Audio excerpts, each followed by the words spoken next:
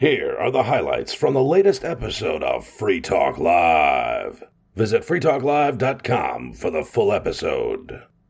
This is one of those articles from Wallet Hub, but they always put these together every couple of months. And what is the state with the happiest residents and or the best workforce? Wallet Hub does. I'm much more curious about the most stressed out states, because I got to imagine it's California, New York, New Jersey, definitely, Connecticut. Do we get that? Do they have the full-on They have list? the methodology of how they put this together. But they don't give the full 50? They did the full 50. They do. Okay, so we can find out what the most stressed are. So they used work-related stress, average work hours, average commute time, leisure time, job security, and so on. Also, one of the calibers was money-related stress. So this all makes sense. I imagine that the less leisure time a person has, the more stressed out they are. Sure. Well, unless you're a workaholic and you don't want to be sitting around not doing any twiddling your thumbs. And workaholics are like stressed out too if they don't unwind. They just are used to being perpetually stressed out. Well, I guess we also need to determine what. I guess we need to determine good versus bad stress. Is there good stress? I mean, going to work can be a kind of a good stress. I mean, you're keeping alive, you're working, you're making money for your family. They do say that negative stress, called distress, can result in full-blown stress response. If continuous negative stress can lead to loss of productivity, health problems, and exhaustion. And I'm thinking that distress could come from the positive stress that they're talking about. If you're always preparing for a wedding for weeks on end, it could really turn into a health issue and or mental breakdown. And apparently the name for positive stressors are eustress. E-U-S-T-R-E-S-S. Spell that again? E-U-S-T-R-E-S-S. Interesting. Oh, like borrowing it from euphoria, presumably? Maybe. Euphoria and dysphoria. So some more calibers here on their methodology. Money-related stress, your income, debt, your credit score, bankruptcy, economic confidence. Moving on down. These are all things they asked the people in the survey about, basically? I don't think they even did a survey. I think they just looked at the metrics coming out of the states. That's what they do. They collect this data regularly. I see. And I think they just put it together. You have family-related stress, so separation, divorce, child care. This must be a meta-study of other studies that did ask people. I think that it is. Okay. Considering that they're putting one of these out every couple of months, I'm thinking they have all this data on on hand. So you got family stuff, health and safety related stress, mental health, suicide rate. The least stressed, starting at the top, Utah, Minnesota, South Dakota, Wisconsin, and number 5 is New Hampshire. And the most stressed out states, according to these metrics that they used, Louisiana, Nevada, New Mexico, West Virginia, and Mississippi at number 5. And those metrics were being used were work-related stress, money-related stress, family-related stress, and health and safety. So here's a story from WebMD.com about some 6 suggestions as to what you might possibly could do in your life if you want to reduce some stress. They say 6 tips to unwind, de-stress, and get back in control of your emotional states. We'll see what we think of these. Number 1, identify the sources of stress. Try to figure out what's causing your stress symptoms. Maybe you're overextended, meaning you have too many commitments, and feel fatigued and irritable. Once you identify the sources of stress, try to minimize these as much as possible.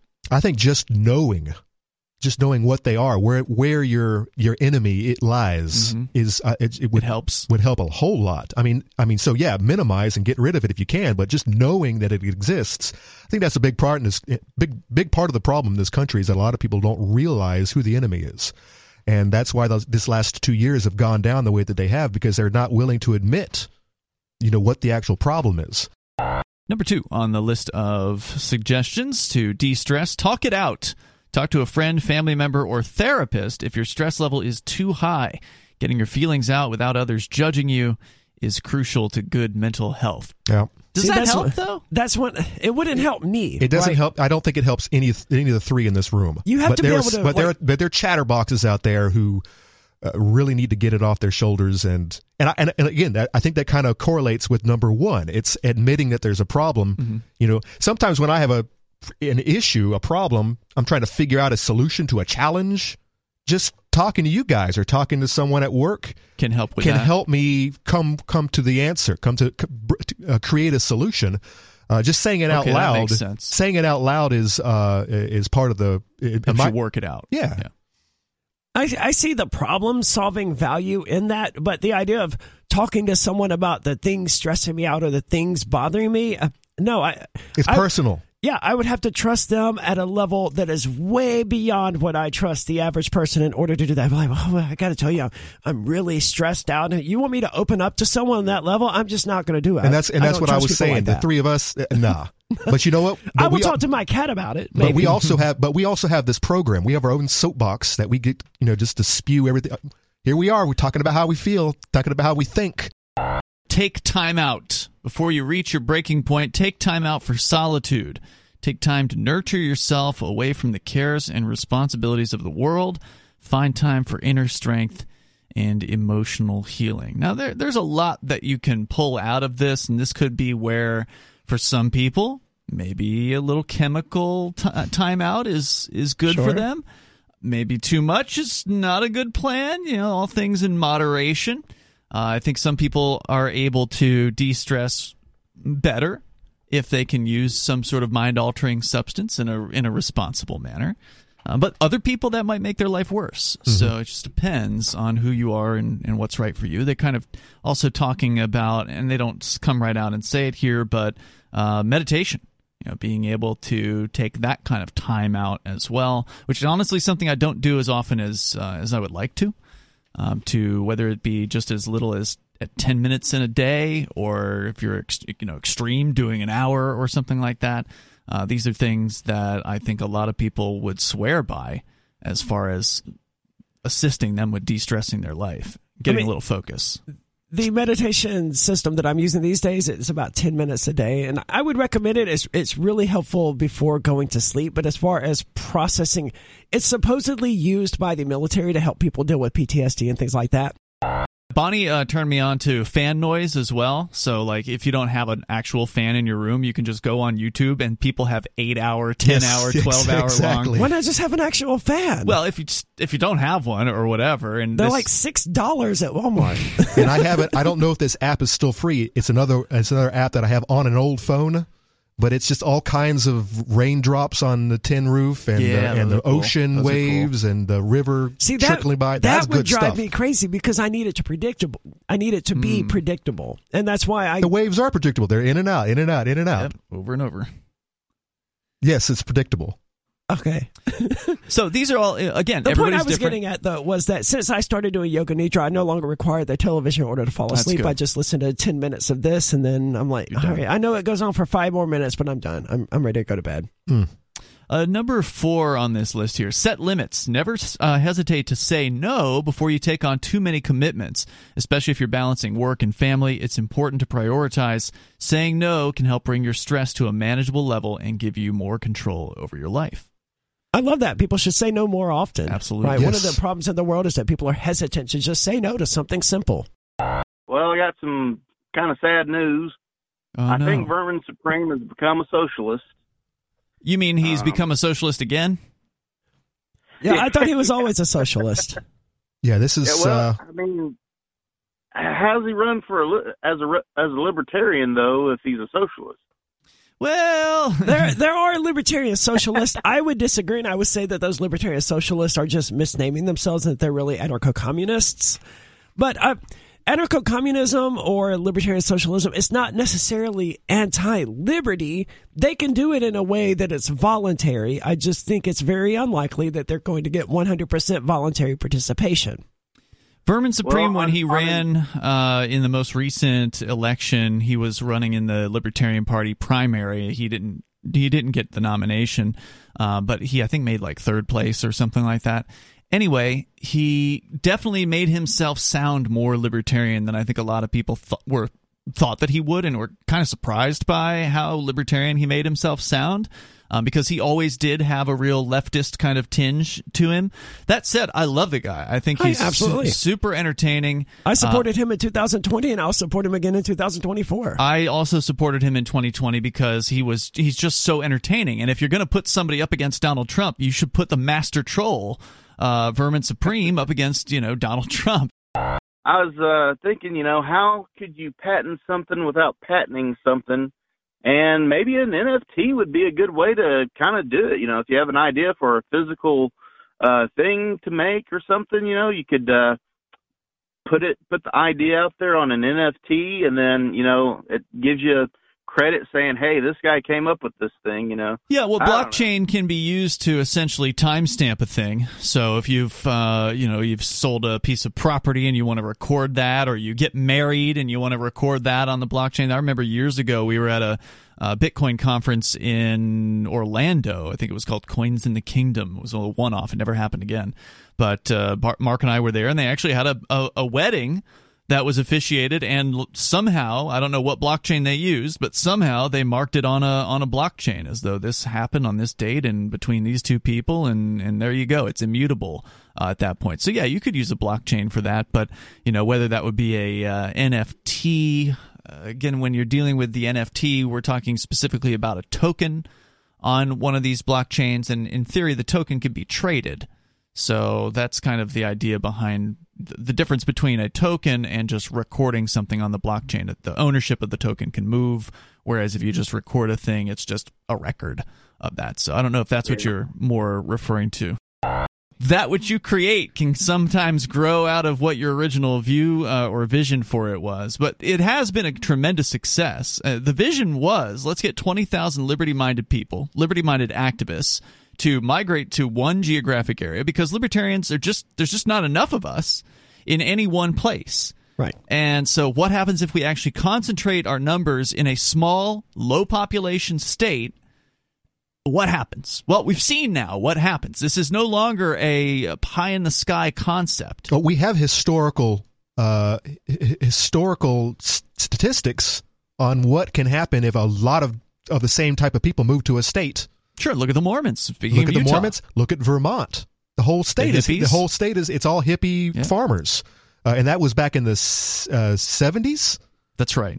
So a difference. There are also the Amish in Pennsylvania. Same basic concept of having a community that essentially is untouchable. Except Pennsylvania. Yeah, well, there's a portion of Pennsylvania, but if they tried to take over the whole state, that wouldn't work very well. Well, they would just need more numbers. But New Hampshire is so small; it's only 1.3 million people. Correct. A lot of woods, very small state. I think this is, a lot of the naysayers say it can never work. It's a hell of a lot better choice than Alaska. In a week, in a year. It's going to take a little while. Yep. And now it's coming on 20 years since the Free State Project. Not quite. It'll be 2023. It'll be 20 years since the Free State Project chose New Hampshire.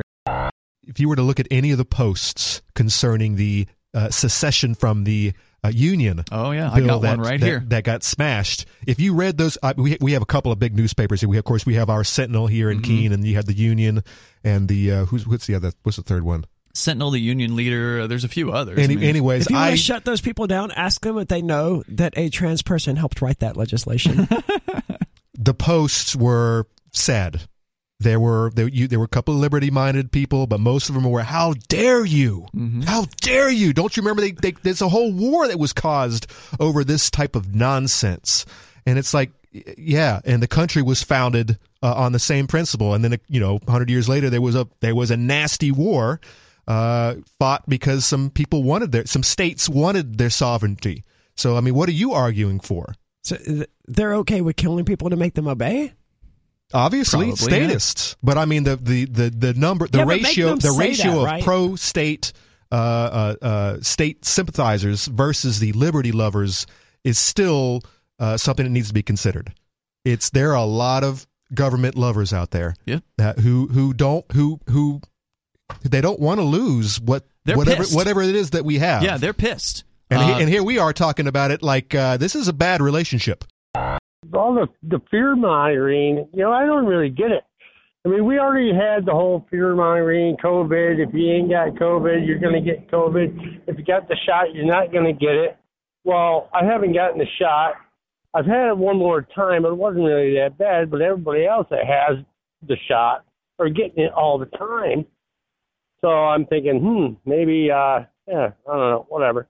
But I'm also an Army combat vet, and every time I got deployed, I got shot with all kinds of stuff. I have no idea. I got more stuff in my blood right now than I got on being on the floor at a Pink Floyd concert.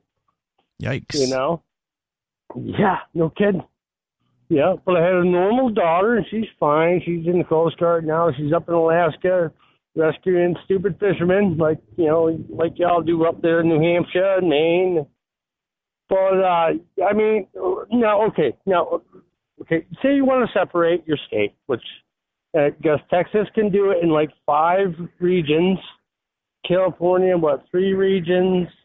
You got Oregon doing north and south, and some want to be a part of Idaho, and Idaho's kind of, they're like, our tax bracket's going to be screwed now. Just to clarify, Toby, you're talking about people in existing states that want to divide the state up into multiple states, but stay in the union? Yeah. I love the Goldback. I think it's an amazing invention. Huge fan of it. There's, if you haven't checked them out, go to goldback.com. You can learn more about it. It's an actual tradable amount of gold. The smallest denomination is 1/1000th of an ounce. It's one of the smallest denominations of gold available on the planet. You know what I just realized? That makes me way less likely to get robbed. Why? There's no real crime here in New Hampshire, but let's say... Because they don't realize it has value? Yeah, right. It's like, what are these trading cards? Let's say I get mugged, and they're like, hand over all your money. I just got these little things. They're like, what is that? Like, just gold cards. They wouldn't take them. They would take the cash. I don't know. I mean, unless they're idiots. Have you seen... Look up Mark Dice on YouTube sometime. I'm not a fan of Mark Dice, but he does some good stuff. And one of the things he does is he goes around the streets of California offering people, hey, do you want this ounce of silver or do you want this Hershey's chocolate bar? And almost unanimously, they take the Hershey's chocolate bar. That would be a fun one to do with the Goldback, because then if somebody did take the Goldback, you wouldn't be losing $25 worth of silver. You'd only lose $4 or $5 worth of gold. I'm down to do it. Let's do it. I promise we get rid of more Hershey's chocolate bars than we do Goldbacks that day. I would hope that New Hampshire's better. It may be better in New Hampshire than it is in California, but I still think we're going to need more Hershey's bar than we will Goldbacks. I mean, it's in the title, Goldback. It's like, of course I'm going to take the gold, whereas the ounce of silver? From an editorial piece or I guess it's an opinion piece by John Decker at the Laconia Sun, and this is the newspaper, the big newspaper in the Lakes region. So he's talking about CACR 32, which we spoke a lot about here on Free Talk Live, is the independence ballot measure that would essentially, if it passed the state house and the state senate by a 60% margin, it would then go on the ballot, and it would have asked the people of New Hampshire whether or not they want to leave the union peaceably. And it freaked a lot of people out. What might have been? It could happen still. It was the first time out. Brody DeShays, quote, I think it's deeply troublesome that there would be elected officials from either party that think this is a reasonable policy goal and would push for such a policy as a final outcome for the state of New Hampshire, he said. He's a Republican, by the way, from Wolfboro. It wouldn't be the final outcome, right? It would just be the next step in the story of New Hampshire. Right. But for Brody DeShays, it would be the end because we think he wants to become a federal politician. He's this real young guy. He's, I think, 23 years old, and he's one of the worst Republicans in the state house. He's one of the lowest rated as far as on the liberty ratings that they give to all the state reps. Oh, I believe it. He's a complete tool. He's a total tool. He was the main opponent of CACR 32. He went on to say they've realized that Republicans are the best vehicle to win elections. The Free Stater explained that he initially got involved with the board through his protest of mask mandates and vaccine clinics being set up on school grounds. He said, if it's in the shape it's in 3 years, I'll run again. he said, stating he intends to watch school board meetings and minutes closely. As for the concept of secession, Friedman said he would have voted to support it in principle, but that secession, quote, would never stand a chance in a million years of passing, unquote. I don't know about that. Citing the fact that older people would lose their Social Security and by extension their interest in independence, and that the United States would not honor such a motion. So here's a question for all you Social Security collectors. Tell them to go to If Florida. you move to another country, you still collect, right? Yes, you do. So what would stop you from collecting your money? And by the way, I am more concerned with your government existing in the next couple of years to pay you your Social Security. Yeah, it's going to run out. We're not going to get any of it. The three of us. He says the powers that be are not going to allow that to happen. Even if New Hampshire voted 100% for secession, they're not going to allow it. So I don't think there's been any planning to work out the details because it's not in the cards. Well, they certainly didn't. That's not how this works, right? You don't work out all of the details about what you're going to do when you leave your abusive relationship. You Step just do one it. is to get out. Yeah, we talked about this. How do you relieve stress? Number one, you admit that there's a problem, and you try to distance yourself from that situation. This is the number one step. As they say, you don't take flack unless you're over the target.